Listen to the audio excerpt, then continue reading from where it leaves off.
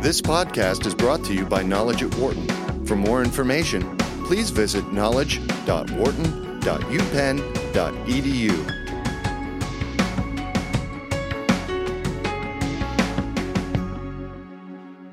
As part of his last few months in office, President Obama continues to travel the globe looking to build out relationships with countries that have long had frayed ties with the United States. Cuba is obviously one of the leading examples. Saudi Arabia, maybe a little bit in that realm, but now Vietnam is apparently on that list. The president went to Vietnam over the weekend to meet with their leadership. In the process, he announced that the arms embargo with the country had been lifted. To discuss this move, we are joined here in the studio by Regina Abrami, who is a senior lecturer in political science, as well as a senior fellow in the management department here at the Wharton School. She's also director of the global program at the Lauder Institute for Management and International Studies. And also joining us is Kathleen Chimino Isaacs, who is also a research associate at the Peterson Institute for International Economics. Regina, nice to meet you. Thanks for coming in. Great to have you. Kathleen, great to have you joining us as well. Hi, thanks very much. Appreciate it. Thank you. Regina, this in part seems a little bit like a way for President Obama in some respects to salt his legacy with kind of making all of these deals going forward. How do you see, Cuba is one. Now we're seeing Vietnam. There may very well be another one in the next few months. I think in some extent that's true. I mean, obviously the challenges he's been facing over the past second term with the Republican Congress has suggested that he'd best look outside the United States to salt that legacy.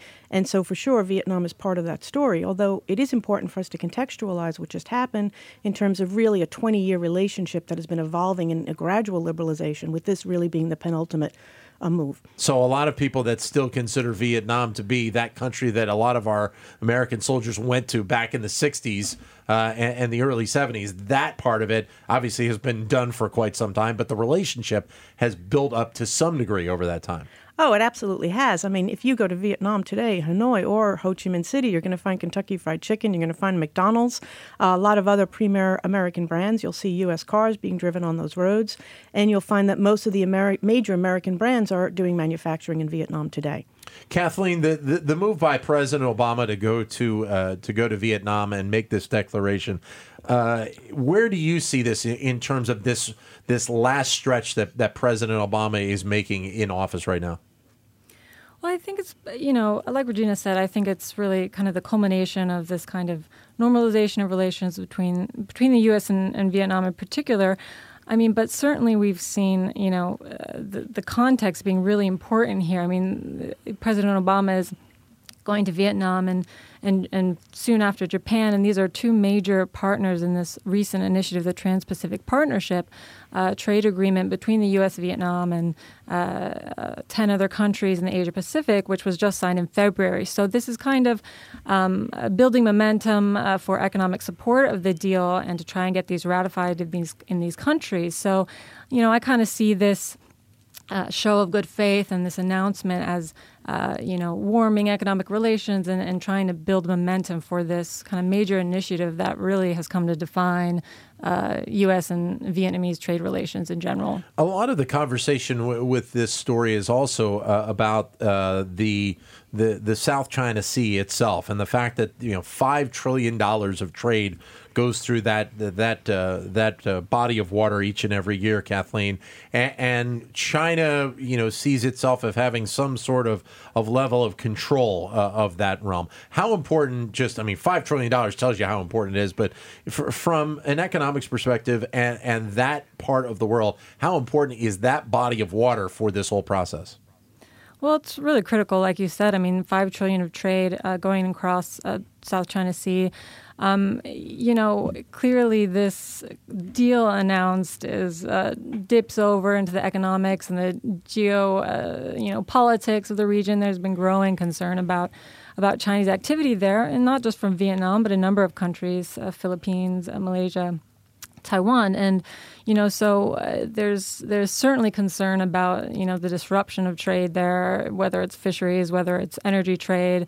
A lot of oil imports go through that area. So, that's a big concern given sort of Chinese military activities there. And, it's to the benefit of all in the region that commerce isn't disrupted. I mean, everyone depends on each other. There's a huge amount of economic integration. So, there's a real mutual benefit to try and resolve these kinds of concerns. And hopefully, deals like this kind of help pacify some of the concerns.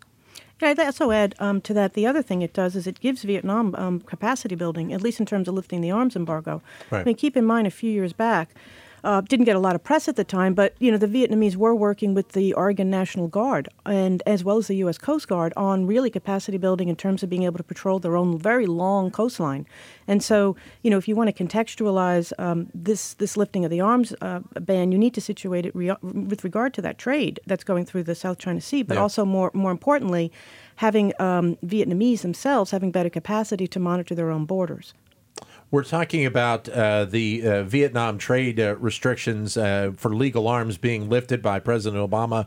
Your comments are welcome at 844-WHARTON. 844-942-7866 is the number to give us a call. You mentioned, Regina, about all the other companies that have a presence in Vietnam right now.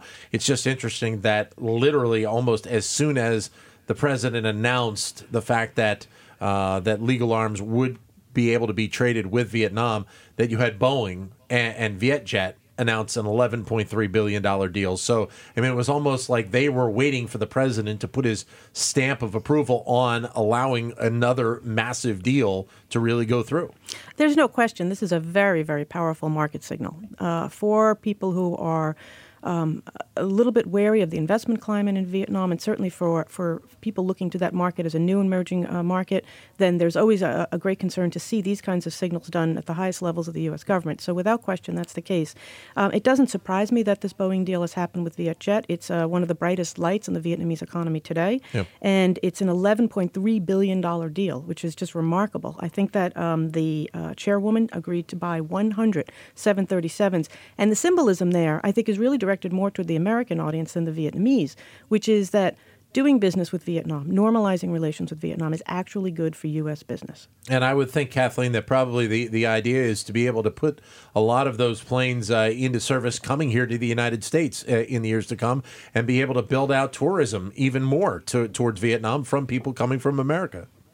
Yeah, absolutely. I mean, I think the benefit of two-way exchange that's going to be wrought by, this deal in particular, but more generally, is a significant, will be a significant outcome. I mean, to be sure, it'll take a good few years over the next decade, but, I think it's worth noting we've already seen that, the actual trade relationship and the, two-way exchange has really expanded, to a significant degree just in the past, 2 decades since the U.S. and Vietnam have, moved to normalize relations. I mean, by now, the U.S. is Vietnam's third most important trading partner, I think, in terms of that's total trade in terms of imports and exports. So, this kind of relationship, they're looking to expand that. And like I said, particularly with the conclusion of the TPP, which is a major deal, and these kinds of sort of bilateral initiatives can only move that forward. There is so much talk about the TPP and whether it's a good deal, whether it's not a good deal. Kathleen,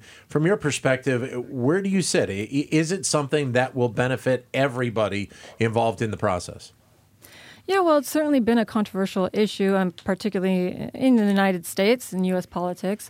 But really, it is, we haven't seen a kind of deal like this in the past few decades. There's been a real stagnant movement toward trade liberalization on the world stage, but also in the U.S. And so this deal really will make a big impact. I mean, it's not just about sort of market access and, new opportunities for trade and investment, but it's also about the trade rules. And for a country like Vietnam, actually one of the largest, who will gain one of the largest of the TPP countries, it's about lowering trade barriers and reform and economic reforms that boost productivity, but it's also about these rules and rules-based governance and institutions within the country and that kind of development that is propelled by these types of trade deals. So it's a big deal for these developing countries like Vietnam, like Malaysia, not just for these bigger countries like the U.S. that have already lowered their trade barriers substantially.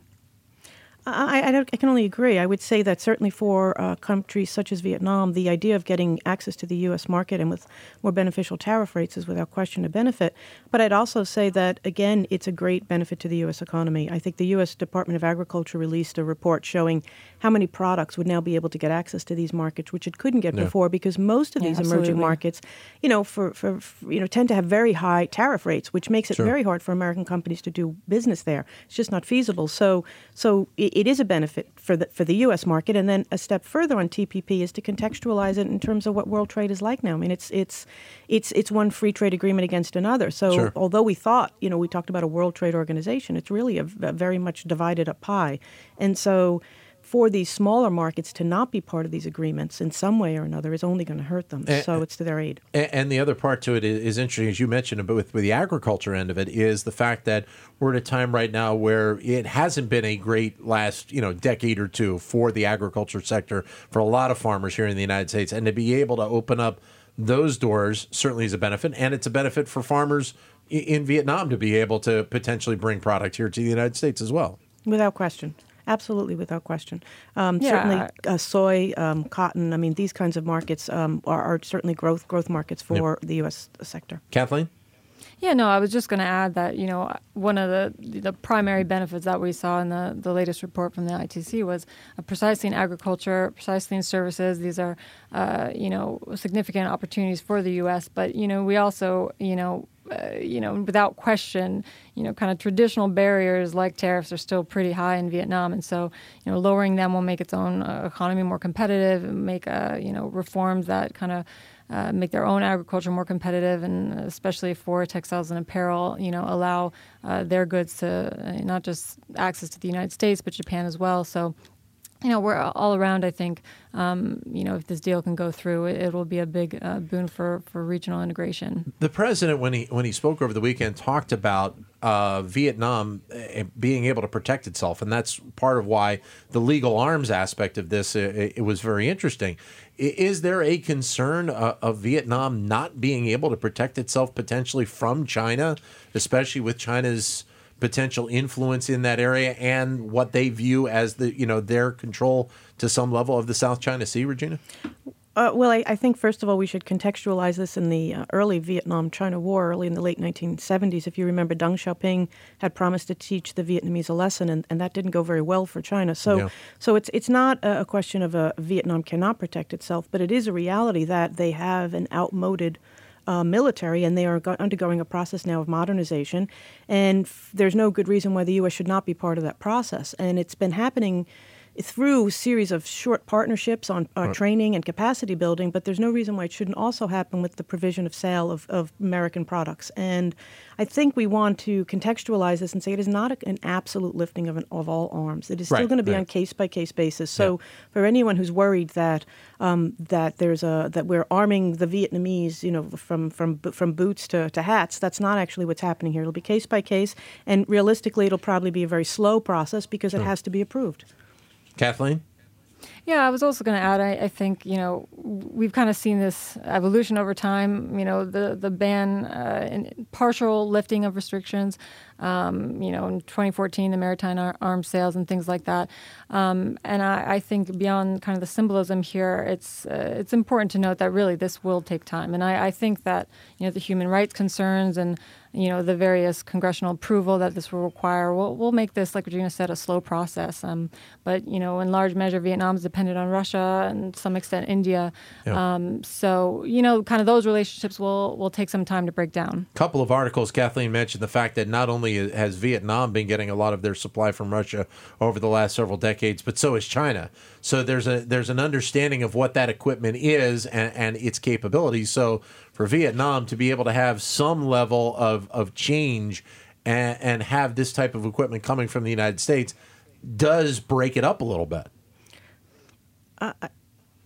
If I could speak to that on the issue of interoperability, I think that's a big piece of it, which is with the sale of U.S. equipment, you are, in a sense, enhancing I guess, NATO standards throughout the Southeast Asia region. Because Sure, if you're yeah. looking at the Yeah. Warsaw Pact countries, if the Warsaw Standard was their interoperability, and if we instead introduce a U.S.-made equipment, then we're looking at greater interoperability between American-made equipment and American forces, as well as then Vietnamese and elsewhere in the region for other countries that are buying American equipment. Kathleen? Yeah, absolutely. I think the potential for the modernization and the spread of these standards is significant. I mean, the focus of the U.S., commercially, I mean, it will continue to be major partners like Japan, Korea, Australia. But these kind of supplements with these smaller partners are really important. And I think it's really less of the commercial value, but mostly the strategic and the symbolic, value that it adds, particularly in relation to China. I guess it is interesting that a lot of people still see the history of the United States and Vietnam from the 60s and from the 70s, but the developing of shared interests between the United States and Vietnam over the last couple of decades is something that has been written about a lot in the last week, especially as this kind of develops out. Just tell us, Regina, what are the areas that really we have seen that shared interest really develop itself? Obviously, part of it is the fact that there are U.S. businesses in Vietnam to begin with.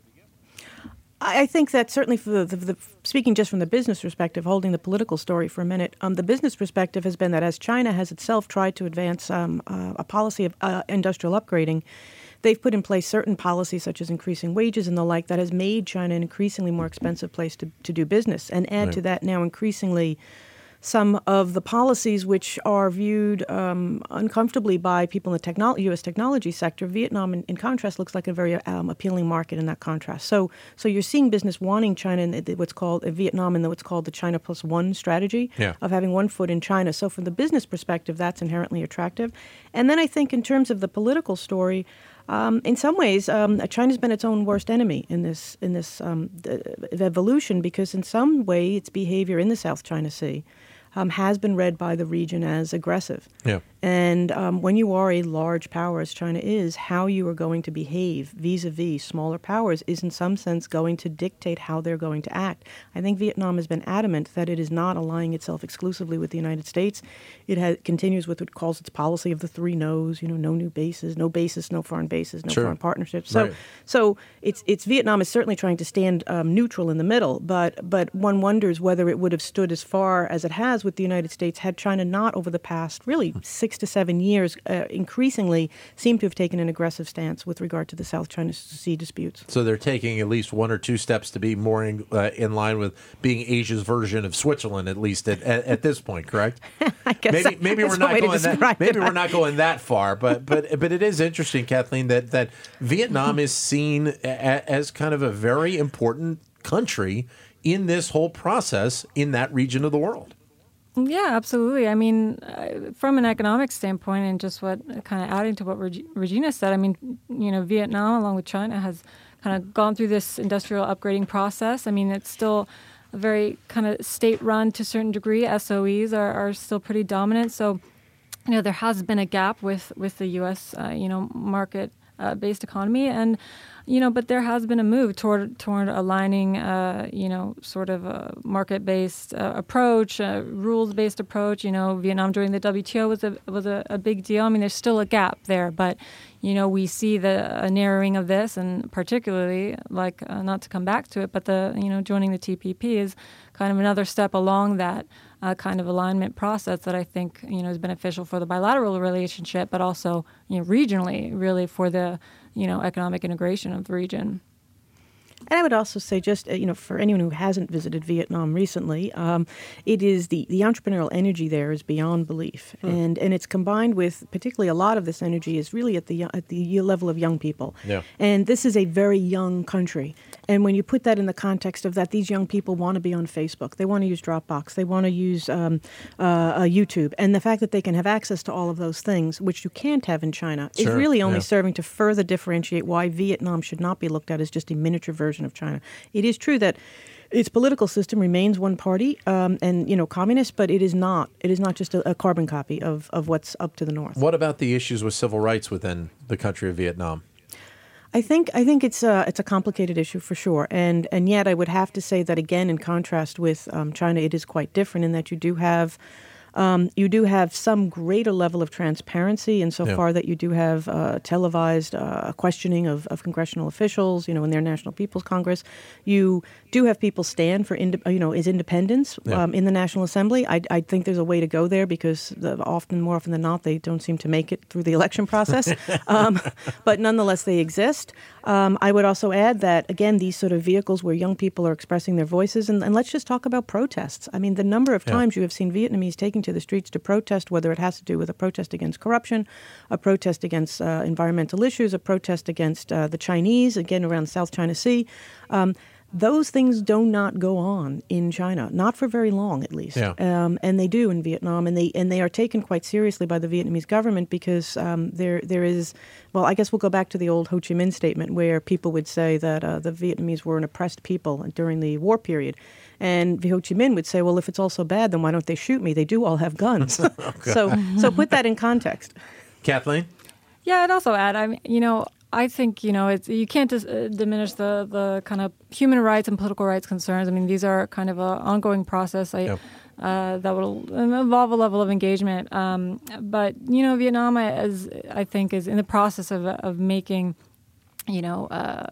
some concerted attempts to address some of these issues. I mean, in the TPP context, for example, there's significant standards in labor rights and sort of civil liberties, and these kinds of initiatives that will propel these reforms. These are binding legal commitments, and Vietnam's making efforts kind of incrementally address some of these gaps with international standards. So there's some signals that there's attention to these issues. Of course, it's going to be a long process, and not all concerns will be addressed. But deals like this again are conditional. Back to the arms deal. They're conditional on addressing some of these issues. So, and that's why I was going to bring up, because of the fact that as quickly or slowly as these types of deals will play out, the civil rights issue seemingly is one that is linked right to it. A lot of people talked about that when President Obama went to Cuba, and certainly that almost feels like it's the same type of operation, doesn't it, Regina? It is, and I think here, I think it's worth mentioning Senator John McCain. Now, he's been one of the biggest advocates for normalization of relations with Vietnam,